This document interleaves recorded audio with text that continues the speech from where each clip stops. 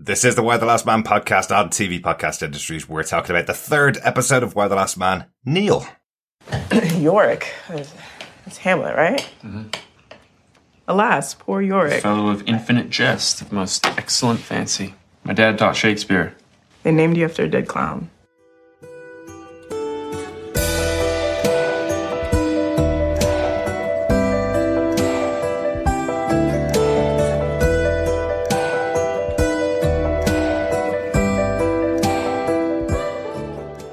Welcome back, fellow survivors, to the third episode of Why the Last Man, Neil. I'm one of your hosts, Derek. Welcome back, fellow survivors. I'm one of your other hosts, John. And why, once again, must I give this intro? I am Chris. Welcome back, and hopefully some of our survivors who just stayed with us through all three episodes. We are recording these back to back, exactly the same way as we watched the episodes. So hopefully you've stayed with us through all three episodes. I hope you're enjoying our coverage of Why the Last Man as much as we're enjoying the series overall as well. Yes. Do you know a Neil? Have you met a Neil? Why is there such a thing as a Neil? Why are they spelling it Neil, N-E-I-L, and not K-N-E-E-L? Well, it is a person's name. It is the husband of Nora, which took me the whole episode to work out. Yes. as to what his name was, because I didn't notice it when he said his name in the first episode. I think is the only time we saw him alive, and he said his name there. But yes, it seemed like a really obscure name for this episode. But they have picked out pieces of dialogue as each of the titles, I think, so far in each of these episodes. Will we get into our discussion about episode 3, guys? Yes. Let us do it. So, to kick us off the way we always kick off, Derek, do you want to tell us who gave us what? Absolutely. This show is based on the comic book series by Brian K. Vaughan and Pia Guerrera. Showrunner for the show is Eliza Clark. This episode was written by Katie Edgerton, a writer's assistant on the TV show Halt and Catch Fire. The episode was directed by Daisy von Schurler-Meyer. She has directed so many TV shows over the year, premium shows like Mad Men and Orange is the New Black, but really interestingly has done 2 big episodes of The Walking Dead quite recently, and has done a couple of episodes of the slightly poorer sister show Fear the Walking Dead. But the reason it's interesting, of course, is post-apocalyptic shows. Yeah. Just like Why the Last Man. Yeah, absolutely. Interesting new writer, new director on board. So, yeah, I mean, in terms of the show, I thought this was a really good build of tension within it. Mm-hmm, absolutely. As I kind of mentioned in the first 2 episodes. First episode, here's your premise. Second episode, establish the show. Third episode, this is what the series is going to be about, is what my feelings on it. We'll talk all about it as we get into the episode. But John, do you want to tell us what they gave us with your synopsis for the third episode of Why the Last Man, Neil? Sure. President Jennifer Brown is reunited with her son, Yorick Brown, at her base of operations. Yorick is hidden in his mum's apartment, and his presence is kept secret, only known by the President, Agent 355, and the 2 helicopter pilots. A restless Ampersand manages to escape from the bedroom, and Yorick rushes to get him back. Hearing commotion in the corridor from her bed, the sedated and confused former First Lady spots the shadows of Ampersand and Yorick, and follows the noise to investigate. In a cordoned-off part of the building, Agent 355 and Jennifer managed to find Yorick and convince the former First Lady that she was imagining the man who had just a few minutes ago stood before her. As the secret of Yorick gets harder to hide and the challenges mount for President Brown, new challenges threaten her team, with the discovery in Israel of the only female member of the previous administration, Regina Oliver, a fanatical fringe politician.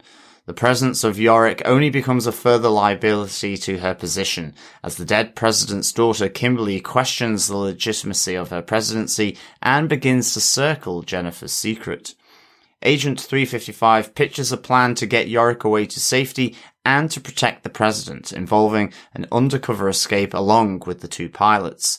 2 helicopters lift off on a course to Boston to rendezvous with the geneticist Dr. Mann.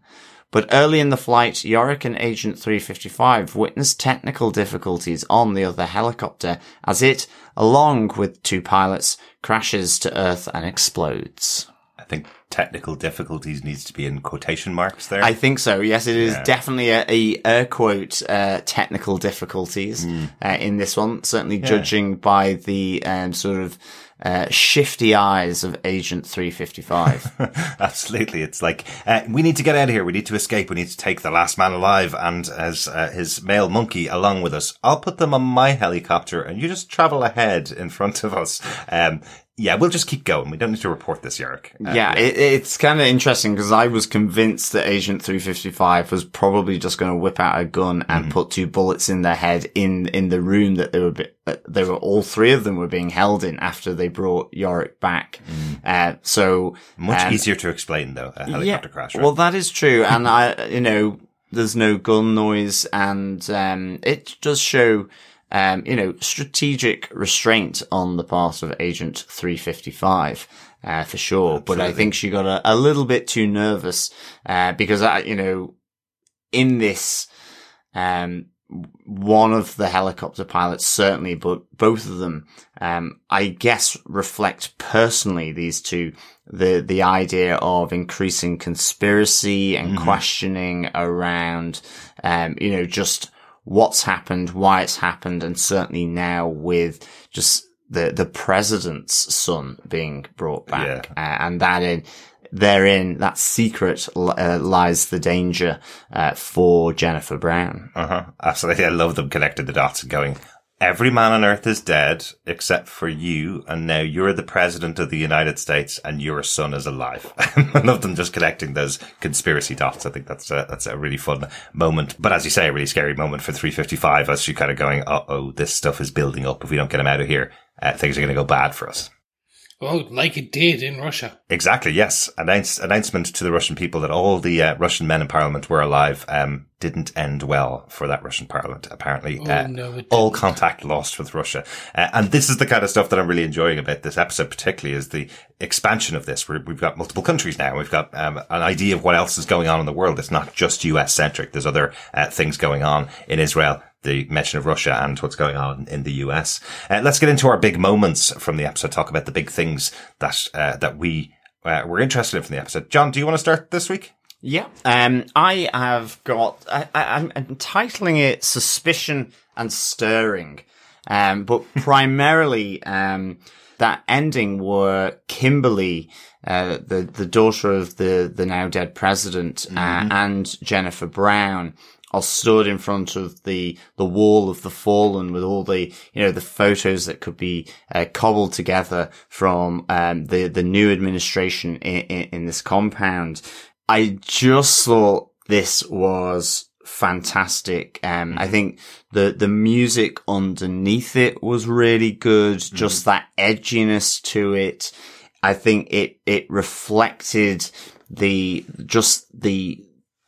threat that is coming from multiple angles on Jennifer Brown as the president, and just the building of the tension from those threats, but being reflected in the president's compound here, that is also happening outside in the wider world, but also like we saw in the holding room with the 2 pilots. And I thought this just really, it's kind of like I said about in the synopsis that Jennifer's circling her secret. It felt predatory from her, because there was that moment where it was, that conversation about loss of sons, husbands, fathers, about, that grief that is so fresh for all these people, but at the same time, you then it just goes on this journey where she says, are we able to quantify loss? Have people lost more than others? And in the sense that she's lost 4 of her family, 3 sons and a husband, but also then her father. Absolutely. And saying, I feel as though I have. And again, implicit in that is just, because of what her mother, has relayed to her, in terms of that moment, in the compound where, her mum is stood face to face with Yorick in this sort of off limits, cordoned off part of the building. And she just, she finishes, just with that, a fantastic line. She goes, my mother conjured your son, Yorick, wandering these halls. This idea How that unlikely that would be. How unlikely it would be, exactly. And it's just the perceived threat from her. Oh, yeah. And certainly because it builds on seeing Kim effectively recruiting people, to her as a person, in opposition to Jennifer, with the knowledge that Regina Oliver, the nutcase fascist fringe politician, who was only brought in for that vote block, happens to be the only female in the former administration and is alive. And, she has that great, thing as well, once she's told the news of what's happened, that if true, then I'm the president of the United States of America. And you're like, okay, you went straight there. And it's the first thing she says. Yeah, exactly. As she wakes up. But I do love that it's said with this raspy voice of a woman who hasn't drank any water for these 2 or 3 months now, isn't it? Since the. But she knows what she wants and she's going to get it. I just as an aside, I really like the fact that then the people in the current administration doing, their day to day is like, not a chance in hell. We cannot have this person, as president of the USA. Effectively they give her the thumbs down. Yeah, I love they're even going, even when we get her up to speed, she won't be able to do this job and it'll take her months to get up to speed and we need to do things right now, keep going the way we're going. But, this is really interesting, and this is a really good treatment of a very minor storyline in the comic books. I'm sure you guys remember this from reading the comics, this idea of, President Brown, ascending to the presidency and all the wives of the senators and,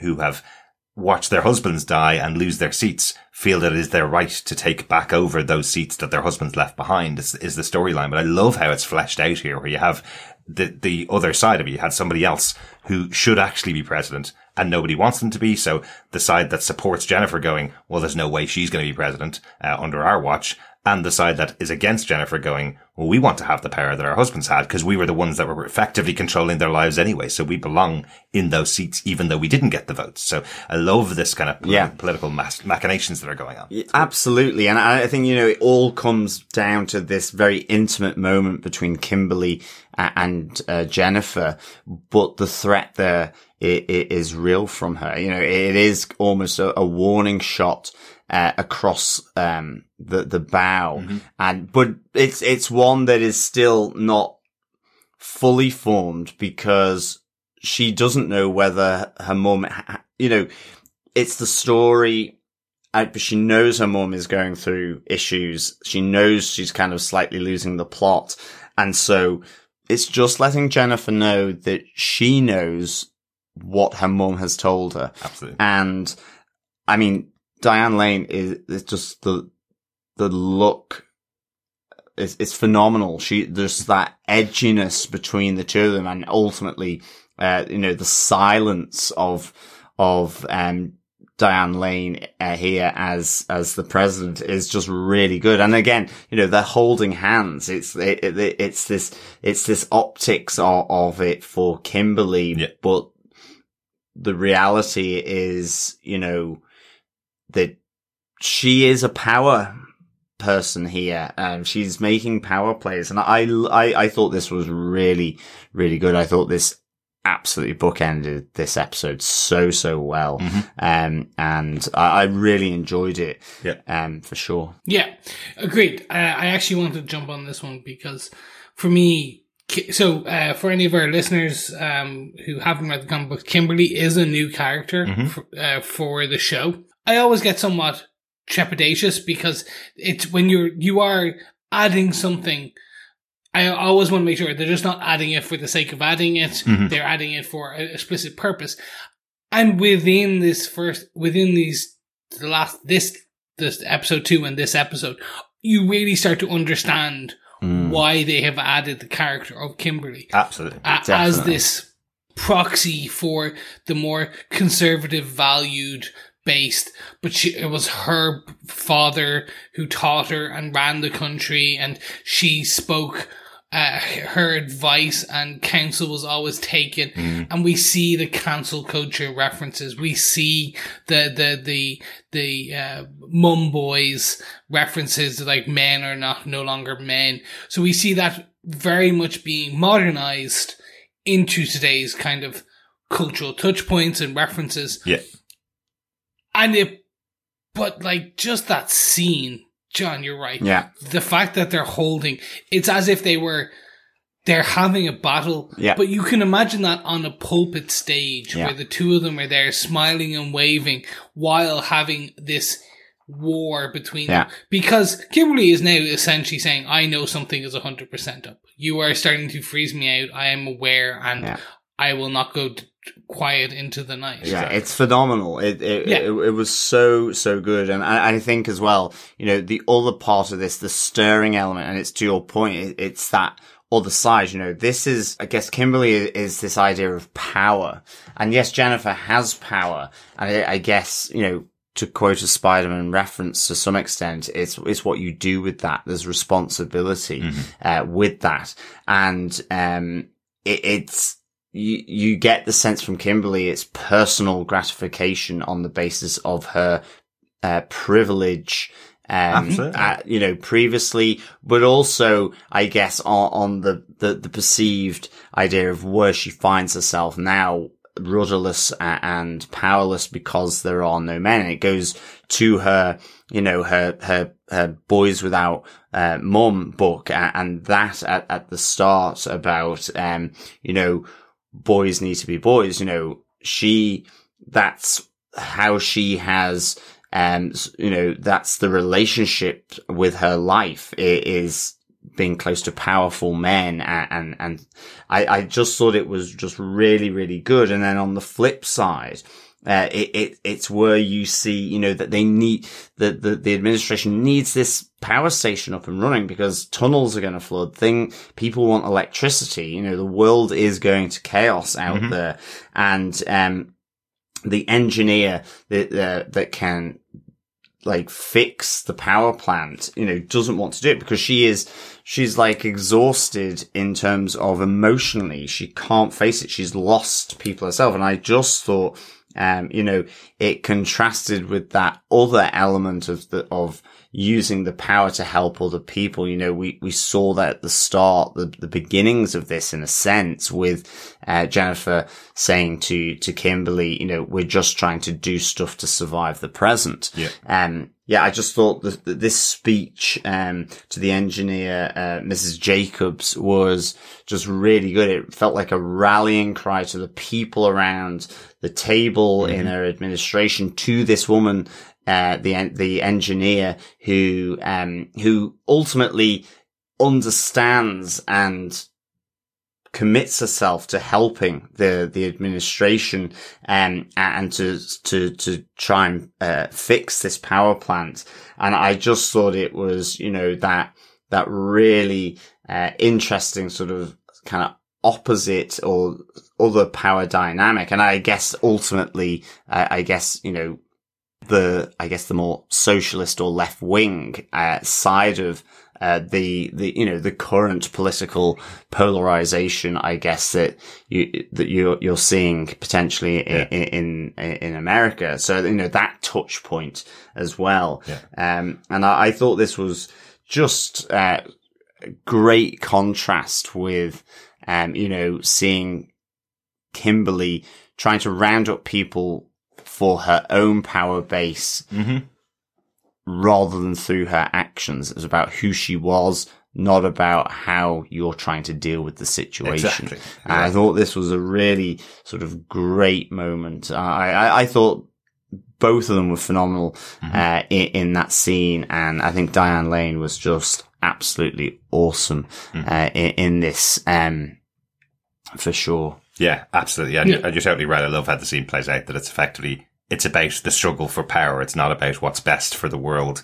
It's that Kimberly's lost everything and all the power that she used to have by having the ear of the president, effectively. She's struggling to get back up there, even though there's so much great progress in what needs to be done to help people that are dying, people that will die if all these things won't be fixed. And that's what Jennifer's focused on. It plays out really well on the scene. Yes, 100%. And I don't think it's the end of it. I think there's lots more of that to come in the show, and I'm glad they're expanding that storyline, because it did feel like a few pages in the comic book that led into a bigger standoff between the two factions, I suppose we'll say.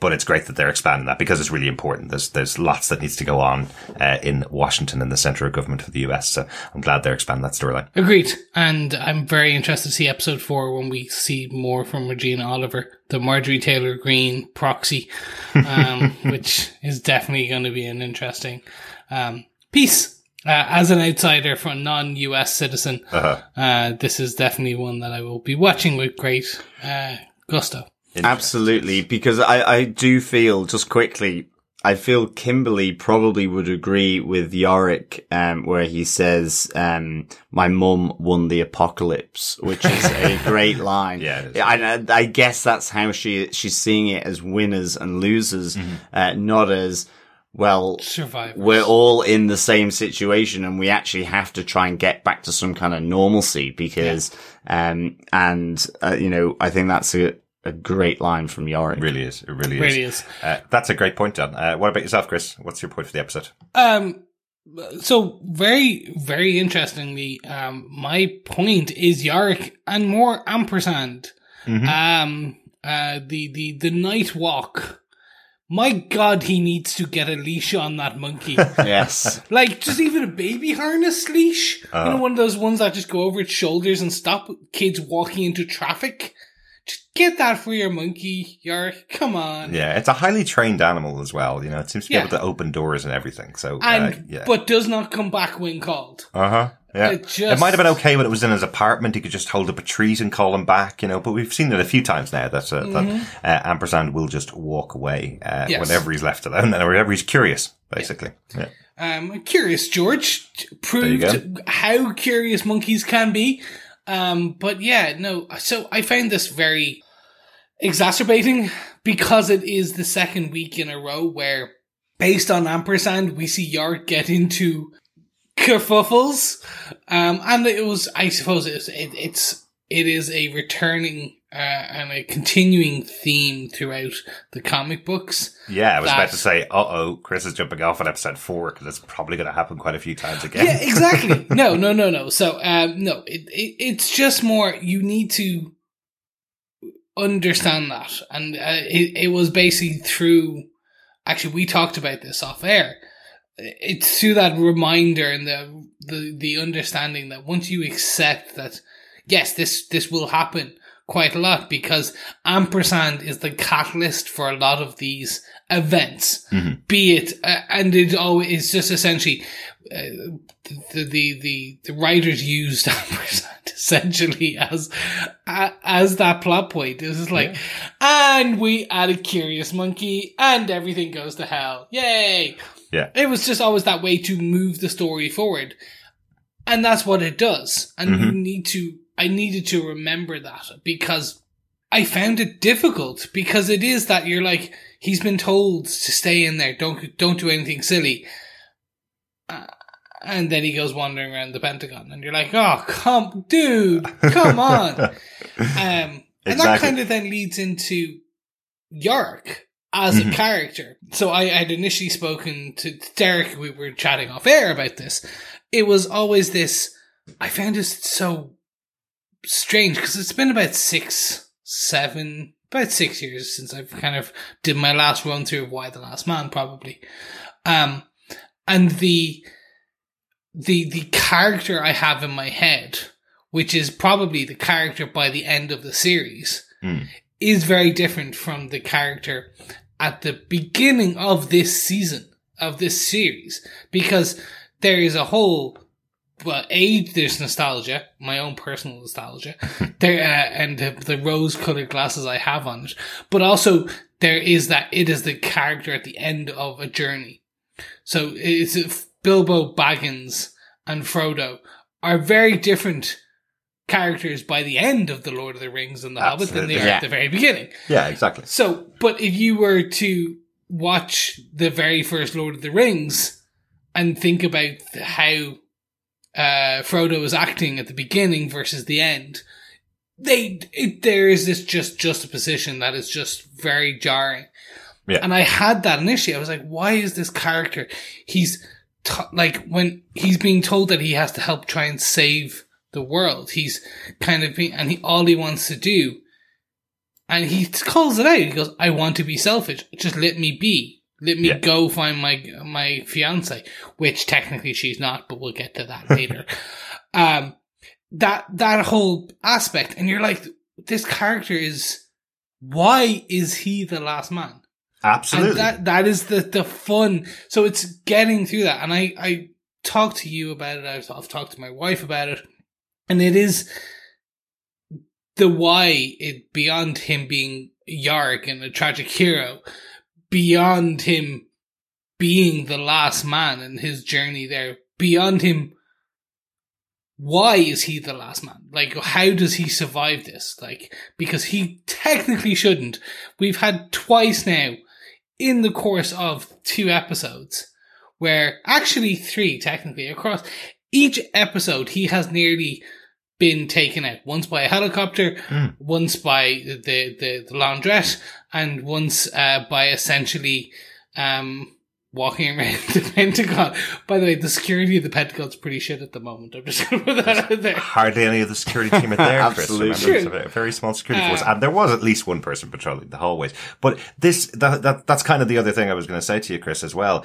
It's not just why is Yorick the last man on Earth, it's also why is Ampersand. So yes. Ampersand's also another living male mammal on the planet, effectively. So that's part of it as well. I remember kind of building up my mind over the years of reading the comic books and all the trouble that Ampersand is getting Yorick into, and I kept going, does Ampersand understand what he's doing? Is he a much more intelligent monkey, or is there something about his brain that is making him do the things he's doing, and that's the reason why he survived? Because that is a little bit of the storyline that we're going to be following over the season, right? Is why are these 2 people the last survivors? And I think in terms of the development of Yorick, what this does lead Yorick to is, you've already mentioned the Wall of the Fallen, but Yorick's moment at the Wall of the Fallen when he's going past, trying to find Ampersand, when he is confronted with a wall of much more superior human beings that should have survived when he did, is I think a really emotional moment for the character. And I think that does play into the development of who he will become, when he embraces himself, I suppose, as that character. And I think it's really interesting. You know, there are fallen war heroes effectively there, and this kid who is an escapologist, and that's kind of all he's added up to all his whole life. So he's questioning himself as to why he's there. And he's not even that good of an escapologist. That's the fun part. He is. Well, Great so far they have not shown that, which is the fun part, because so far they've shown him struggling with the escape. Mm-hmm. Look, it was this journey of discovery of Yorick, if we will, a rediscovery of this character. Mm-hmm. And then we get to his escape. And again, like we've very quickly discussed the helicopter ride, but just that, him having to get in with the dead bodies, that was just like, the first jump of him coming out going, no. It's just, yes, of course you would. Yeah. And then the explosion. And it's one of the reasons I'm really enjoying Ben Schnetzer as Yorick, because he's able to portray that confused Yorick face that we saw in drawn so well, which was, as they fly to Boston, Massachusetts, you see, and the lead helicopter spins out and explodes. He's like, "Oh, why? What's happening? Oh, okay." Just this lost boy in him, and he's just like, "Yeah, okay, fine, just whatever." It was just so interesting. Yeah, I think that's the other great thing about it, about Yorick in this episode is you say lost boy. This is kind of the first time we've got close quarters of Yorick and Agent 355 as well. Oh, yeah. And their relationship. And I always saw this as like mother and a child. And you have some really great moments, because you have on the one hand, Agent 355, understanding the clear and present danger that he poses to his mum and her boss, effectively, as the president, and sees that right from the start with the two pilots. And then, after spending the time in the bedroom with him, is like, we need to move your son. But, her the two elements of 355, I loved her interaction with Yorick, where she says, well, why did they name you after a dead clown from Shakespeare? All these different things. Yeah. The sort of knowing look as he's throwing up the spaghetti down the loo because he's stuffed his face for the first time in ages with a decent meal. I did tell him. Exactly. All this good, stuff really from her. But at the same time, I just absolutely loved her reasoning, setting out her reasoning why they need to go to Dr. Alison Mann as the geneticist picked by her, because she was top of her field, but she took a bit of dodgy research money, and so effectively it froze her out of sort of the wider scientific community. Yeah. But before then, she was top of her field, so she's below the radar, and I just loved the 355's reasoning as she's spelling out why effectively they're going to a discredited, disgraced former researcher, and not to someone who was considered to be a creditable researcher at the top of their field, because it's quieter, though less attention, and take politics out of the decision. The decision making should be based on the person that's top of their field, exactly. Not those political things that disqualify her. It was just really good, and to build the pilots into that plan as well. And I think just coming back to Yorick, again, other really interesting character sort of just point is where, he says, I just want to find Beth. I know I should be going to the geneticist. I know, I need to be studied. I know what I should say, he goes, but I want Beth. I want the dinosaur in my playbox, and that's the only thing. Yes, I should be doing the dusting or the hoovering or the house chores that mum has assigned, but actually I just want the dinosaur to play with. And I just thought it was really, I loved this interaction, between Yorick and 355 with the helicopter ride, and the slightly surreal moment on the night walk with him and the former First Lady. Yeah, absolutely. It's really good, really good. I will quickly add that one of the better scenes is the explanation of why he is called Yorick, because there will be people asking Yorick and Hero why. So it is a good quick piece because his dad was an English major. Exactly. Yeah. Exactly. Yeah. Really good. And my favorite scene about Yorick from the episode is after seeing the Wall of the Fallen and approaching his mom and saying to her, "Why is it me? Why is it me? Why couldn't it be any of the other men that are on the Wall of the Fallen, and any of those other men that are more qualified to be in this position?" She says, "Well, it's not them. It's you, and you can do it." And then sends him off. The goodbye to Jennifer Brown from Yorick. And, I mentioned last episode how quickly that came up, that he's been there, and now poof, one episode later, he's gone off in a helicopter and he's off to Boston on the next adventure. So they've only been together for one episode. Yeah. And off he goes. Quick question before we get it, because I'm going to move on to Derek, because I want to hear your main point for this episode. Mm-hmm. So we should point out that you are a massive Walking Dead fan. Yes, I am. Both comic books and TV shows. And one of the key aspects, if I assume, is that we don't know why the zombie apocalypse happened in Walking Dead. That's right, yeah. Yeah. In the comic books of Y: The Last Man, we get we do get something. We get somewhat explanation for Yorick and Prasad and what happened. Yeah. Do you think, and again, we're just talking pure speculation here, do you think they will play with that? Do you think that they will start to give us earlier tidbits throughout, like at the beginning or the end of season 1, to try and help set them up for season 2?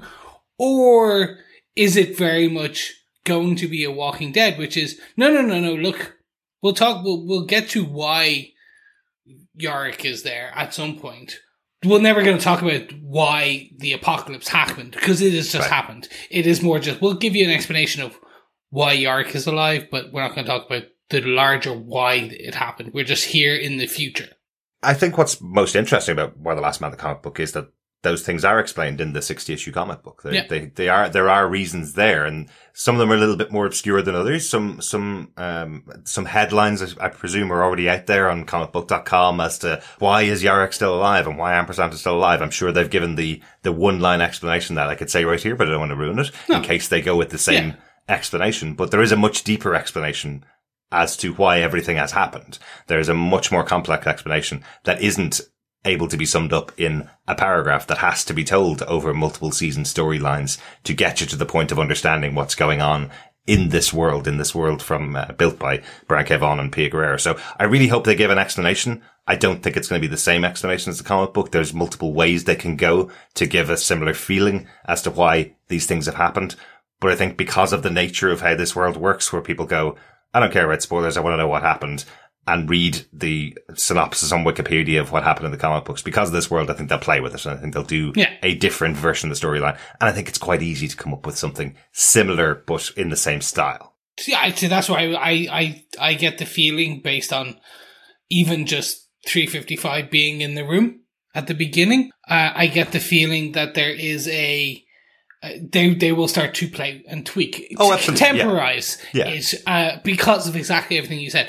But I think they'll start to sprinkle some of that story in towards the end of a season 1, to kind of set the groundwork for season 2, 3, 4, wherever, how far. If you think it's 60 issues, 10 issues a season, maybe that could be the way they do it, or it could be 20 and just play. Yeah, let's hope. I'm really hoping that because it is based on a comic book story that is finished, I'm hoping that we also get a TV show that finishes and gets to its end as well. However many seasons they require to do that.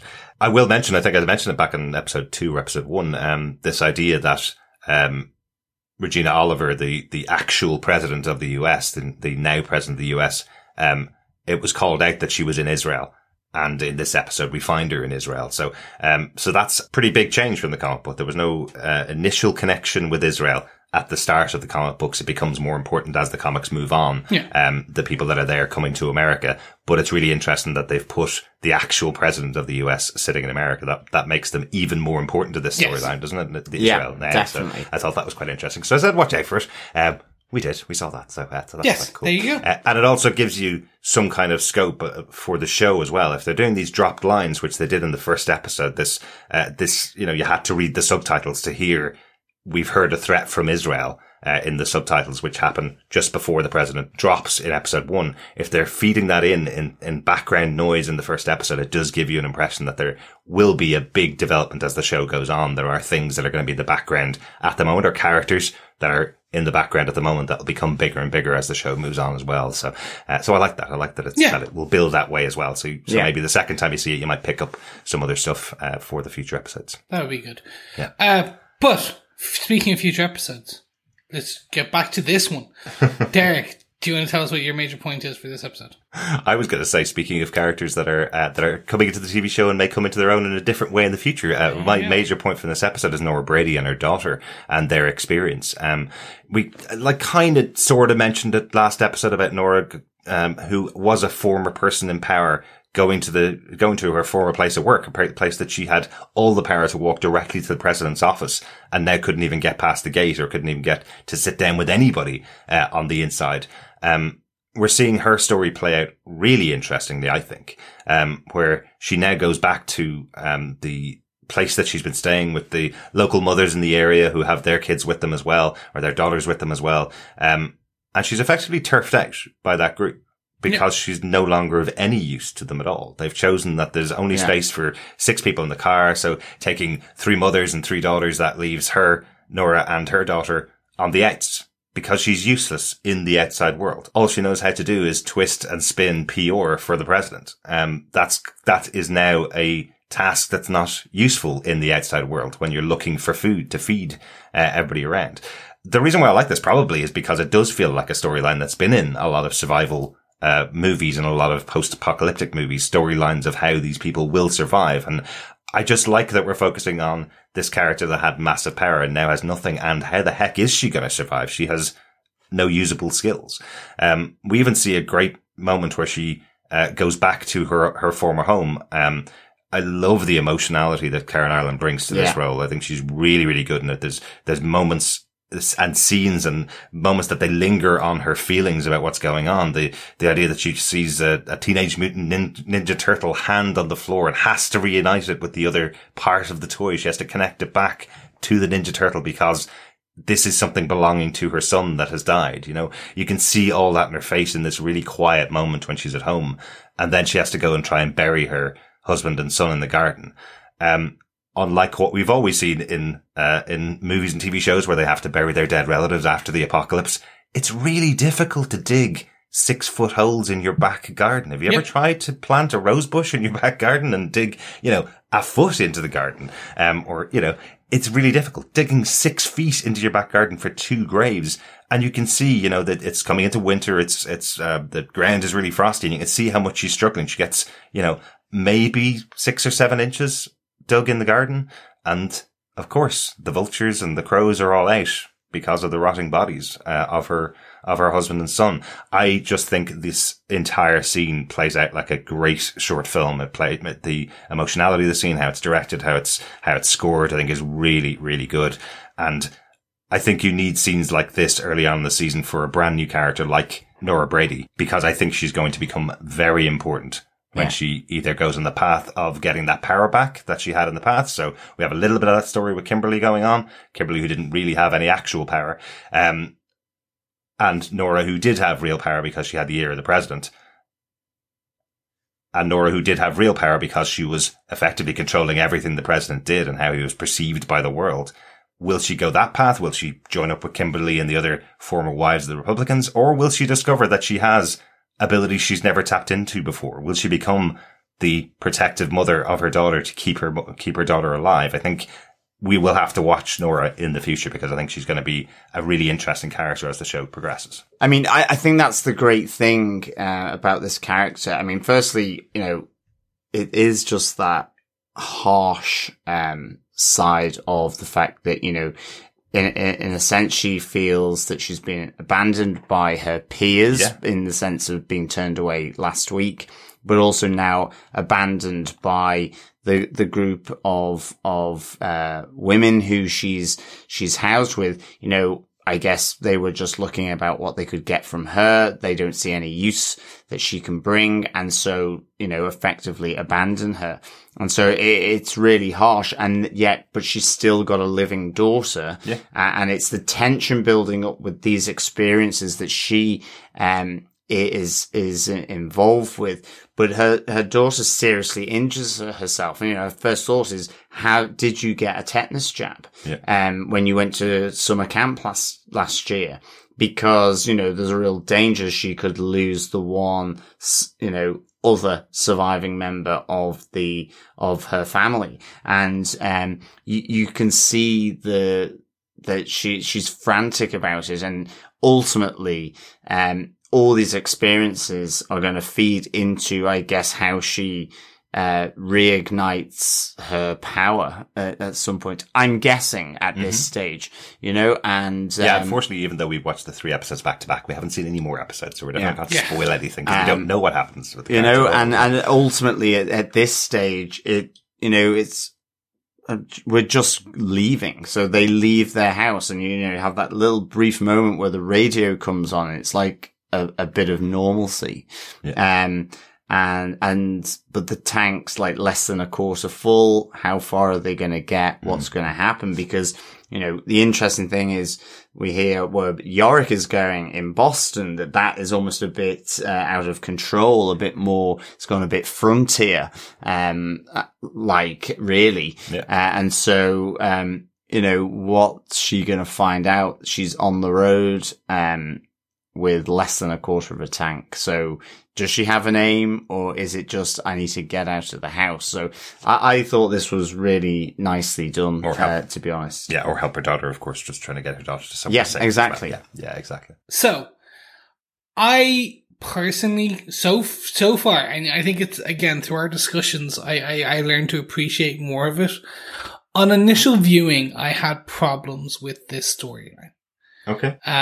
It's just because I've yet to connect with this character. Mm-hmm.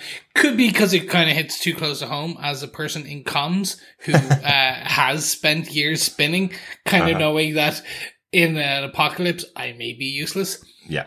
Don't worry, a lot of us feel like that, Chris. Yeah, exactly. It's just like, oh, cool, that's me. But I at least can maybe dig a hole.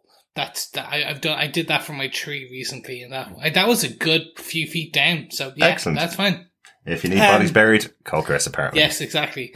I will not tell people where they are buried. Oh, I'll just dig the hole. Anyway, when you discuss that, there is that possibility for this character. Is she going to go down the Kimberly route? Because that does make sense. That is an understandable route for this character to become the PR machine for Kimberly and this new potential line of succession, kind of this other president.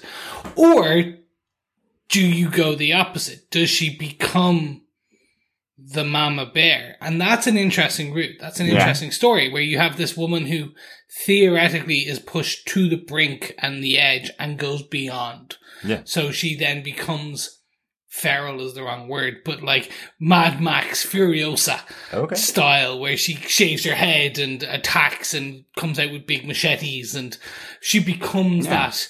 She gets new skills on toast, effectively. Exactly. Yeah.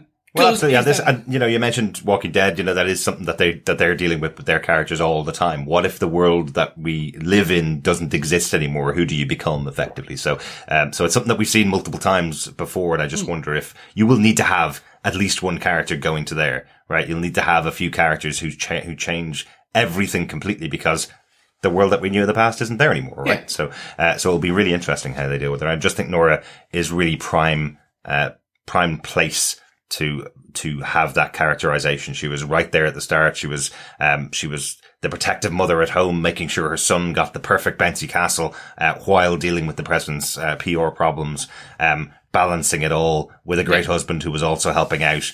And now what happens when all that falls apart for her? So I think that's a great storyline to explore in the show. Yeah. I just hope I start to connect with it more. I think that's my problem. I just have a disconnect at this point, but episode 4 can change that. It's going to be one of those ones, season 4, season 5 of this show, and you'll be going, Nora, the best central character of this show. There you go. Outside of ampersand. And played by Marin Ireland, we didn't mention before, but Marin Ireland was played Sissy in Umbrella Academy, which we covered last year, season 2 of Umbrella Academy, and one of the best storylines of the show as well. Really enjoyed her in that show. So great to see her back on TV podcast industry, isn't it? Exactly. Yeah, but absolutely. Gentlemen, with that, I think we're end of our points. So we'll move on to some notes, if you have any. Just one for me. I just really liked the one of the pieces of the conversation between Yorick and Jennifer, where he says to her again in frustration that he's the last man alive, says to Jennifer, surely you found another man. And her response to him is, we found loads of other men, but none with the Y chromosome. Yes. Which is a really good handling of a slight criticism, well, a serious criticism that Y the Last Man seems to have found itself in over the last 20 years. I did mention first episode that I've read them quite recently, and there are some things that do need to change, certainly about the writing, because of how life has progressed and the experience of the writers themselves and the experience of everybody, really. But I would never actually level the book as being a transphobic book, and I'd never level it at the writers as writing things in that are transphobic. But what they do what tends to happen in the book is Yorick finds himself in situations with really bad people with really shitty opinions, basically.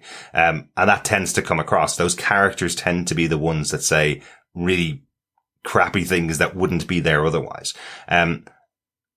But I like that the show is dealing with this the right way. I like that the show has got a trans character in Sam who's with Hero at the moment. We didn't see them this episode. We'll hopefully see them again next episode. But I like that they have those storylines, and I like this being dealt with as part of society the way it should be, in the storyline. I think Brian K. Vaughan was so focused on Yorick and his storyline that he didn't really look at what the wider world, experience was, and tended to look at it through the eyes of pretty dark and evil people a lot of the time. So I don't know. I like that it's being handled this way on the show, and wanted to call it out here in the third episode. Yeah, no, I think so too. And I don't think you can, for me personally, I don't feel you can level a criticism at the comics. And it was actually dealing with a particular situation, at a particular time of when it was written as well. I mean, if it's not something specifically about identity politics, but a lot of things will always touch on that. And, this book was touching certainly in terms of just simply women's rights. And I don't think it's transphobic because of that. I think, it's being brought up to date, ultimately, exactly. With this adaptation of it, from the comics. And it's like we've always said around the Marvel, TV shows and movies that we see. And, I'm incredibly supportive of TV changing the comics as much as them taking the comics and using them. A lot of the time in comic adaptations, it is, and it can be in others like Lord of the Rings, it's a fanatical zeal for purity around the source material. Dare I say it? That's probably landed me in a lot of trouble. But I think, these things grow. It's the same way that effectively Shakespeare didn't grow. I mean, he had women on stage playing men's parts, and men on the stage playing women's parts back in Elizabethan England. And then I guess the purity of Victorian, at least high society, or the outward looking of it, was that, a man is a man and a woman is a woman. And now it's coming back to where you have these interchangeable roles and actors with different genders. And so I think our literature is evolving. I think this is where, with the showrunner, the writers, the inputs, they're taking that source material and they're adapting it and adding to it, and feeding back into something that was written, at this stage 20 years ago, and developing and saying, there's also this element, because as well, there's, yeah, you're right. It's a focus on Yorick in particular, with, but with the wider situation happening in the society. And it's where Yorick interacts with that, is how the comic book tended to handle it. And one of the things I'll absolutely praise the show for is that it does feel like an ensemble piece. I think I kind of mentioned that last episode as well. It feels like it's an ensemble show with a bunch of really interesting stories going on. I think that's kind of the element of it that I'm really enjoying so far, these 3 episodes. I think, look, we faced something somewhat similar recently with Invincible, where we saw Robert Kirkman, who also did Walking Dead, who had these older comic books and is updating them for TV. In the case of Invincible, he was updating for animation. But even he said, looking back on it, time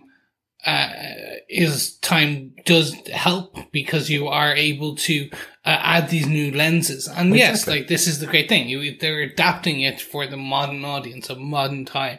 Same way if we look at Baz Luhrmann's adapted Romeo and Juliet in the 90s, it was a good adaptation for that time. Yeah. But that's all I wanted to say. And we do still love Claire Danes, and we do love Leonardo DiCaprio. They're still great. They're still great. I did have one note, and it's more of a question. Where's Beth? Australia. Or she's got still out at of the way. airport. Yeah, she's still at LAX. Or no, she wasn't in LAX. She was in JFK. There you go. She went to LaGuardia when she should have gone to JFK. There you Or maybe LaGuardia got a flight out. You never know. You never know. yeah. We actually don't know the difference between the time when they had their argument. She stormed out of Yorick's apartment after his ridiculous proposal to her, and when he wakes up the following day. We know there's obviously a few hours, so maybe she did get out of America, Yeah, but let's she wait and probably see. wouldn't have been able to make the flight all the way to Australia. But yes, where's Beth? I think is the question that Yorick's asking every day now. Yeah. But with that question that will bring us into episode 4, gentlemen, what did you think of episode 3? John, take it away. I really enjoyed this. I thought that it was really tense within that compound, and I loved all that, the relationships there with Kimberly, with finding fanatical Regina in Israel, and what that brought to the trials and tribulations. I loved, as well, I thought Diane Lane was absolutely superb in this episode. Mm-hmm. I love the interaction of Yorick with Agent 355. Again, I think Ashley Romans here is just so well cast in this role. I'm loving her playing this character. Mm-hmm. The crazy first lady and her imaginings and how that fed into Kimberly, the explosive helicopter with the wink, wink, nudge, nudge, I guess, ultimately. Yeah. It almost felt like breaking the fourth wall as, Ashley Romans is looking, back to Yorick, but it looks like she's slightly looking at camera with her eyes. I'd say, I did that. It was Agent 355 all along. Yeah, so it was really, really good. I would give this 4 22 dead pilots out of 5. And yeah, really, really enjoyed it. That is also a reference to 21 Pilots, the music group. This is in homage to the 2 pilots that were given a medal and then were blown up, basically. Yeah, that was a bit of a shame, unfortunately. How about you, Chris? What do you think overall this episode? Yeah, this is really kind of starting to bring me back in. After my initial kind of, not hesitation, but the feeling of a slow burn in episode 2, this kind of ramped up the storyline again, gave some aspects that I really enjoyed, some that I'm kind of, initially was kind of less happy with, such as the Nora storyline. Through our discussions, I'm kind of coming around to it. But overall, really enjoyed it. Looking forward to episode 4, and looking to see where we end up at the end of season 1. What about yourself, Derek? Loved this episode. Loved the addition to all the storylines that are going on, the new characters and the storylines that they're getting are really good. But the fact that we have a scene with, I would think, our 2 major characters of the comic book, 355 and Yorick, around the table. And it, of course, ending with him puking in a toilet because he's eaten too much. All that stuff feels like this is right out of the comic book. This is great fun. And we now have our mission. We've finally got to a point where 355 is taking Yorick off to meet Dr. Mann, who I'm really excited to see, hopefully next week. Really excited to see Dr. Mann, and they have their mission. They're away from the capital. That storyline, I'm sure, will continue to play out much more than it did in the comic book. We now have those central characters in the White House, in government, which hopefully we'll see more of than we did in the comic book. And that will be now running a side by side story to what's going on with 355 and Yorick. So I'm really excited by what this show has set up. And now we're going into the real series now, I suppose, after these 3 episodes. 1 episode once a week from now on. And I'm really looking forward to it. Good stuff. Excellent. If you want to get in contact with us and share your thoughts about the episodes, you can email us to feedback@tvpodcastindustries.com, or you can join us over in our Facebook group at facebook.com/groups/tvpodcastindustries. You can also join us each week for our coverage of Marvel's What If, which comes out Wednesdays on Disney+. And we'll be back with Why the Last Man, episode 4, Karen and Benji, next week. I don't know who Karen and Benji are. I've never heard of those characters. No, I again, don't. So I'm like, who? So I guess 355 and Yorick will probably meet them in Boston, huh? Yeah, it sounds like a post-apocalyptic new folk group that's been set up. Well, yes, music is still required in the apocalypse. It certainly Is it though? Folk music, is it though? Well, it feels like Sonny and Cher, but Yes. just Karen and Benji. I like it. Thanks so much for joining us. Talk to you next time. Yeah, thank you so much for joining us, fellow survivors. It's great discussing this episode and, of course, the first 3 episodes that we've done back to back. Looking forward to episode 4. We hope you are too. Remember, keep watching, keep listening, and keep surviving. Bye. But Bye.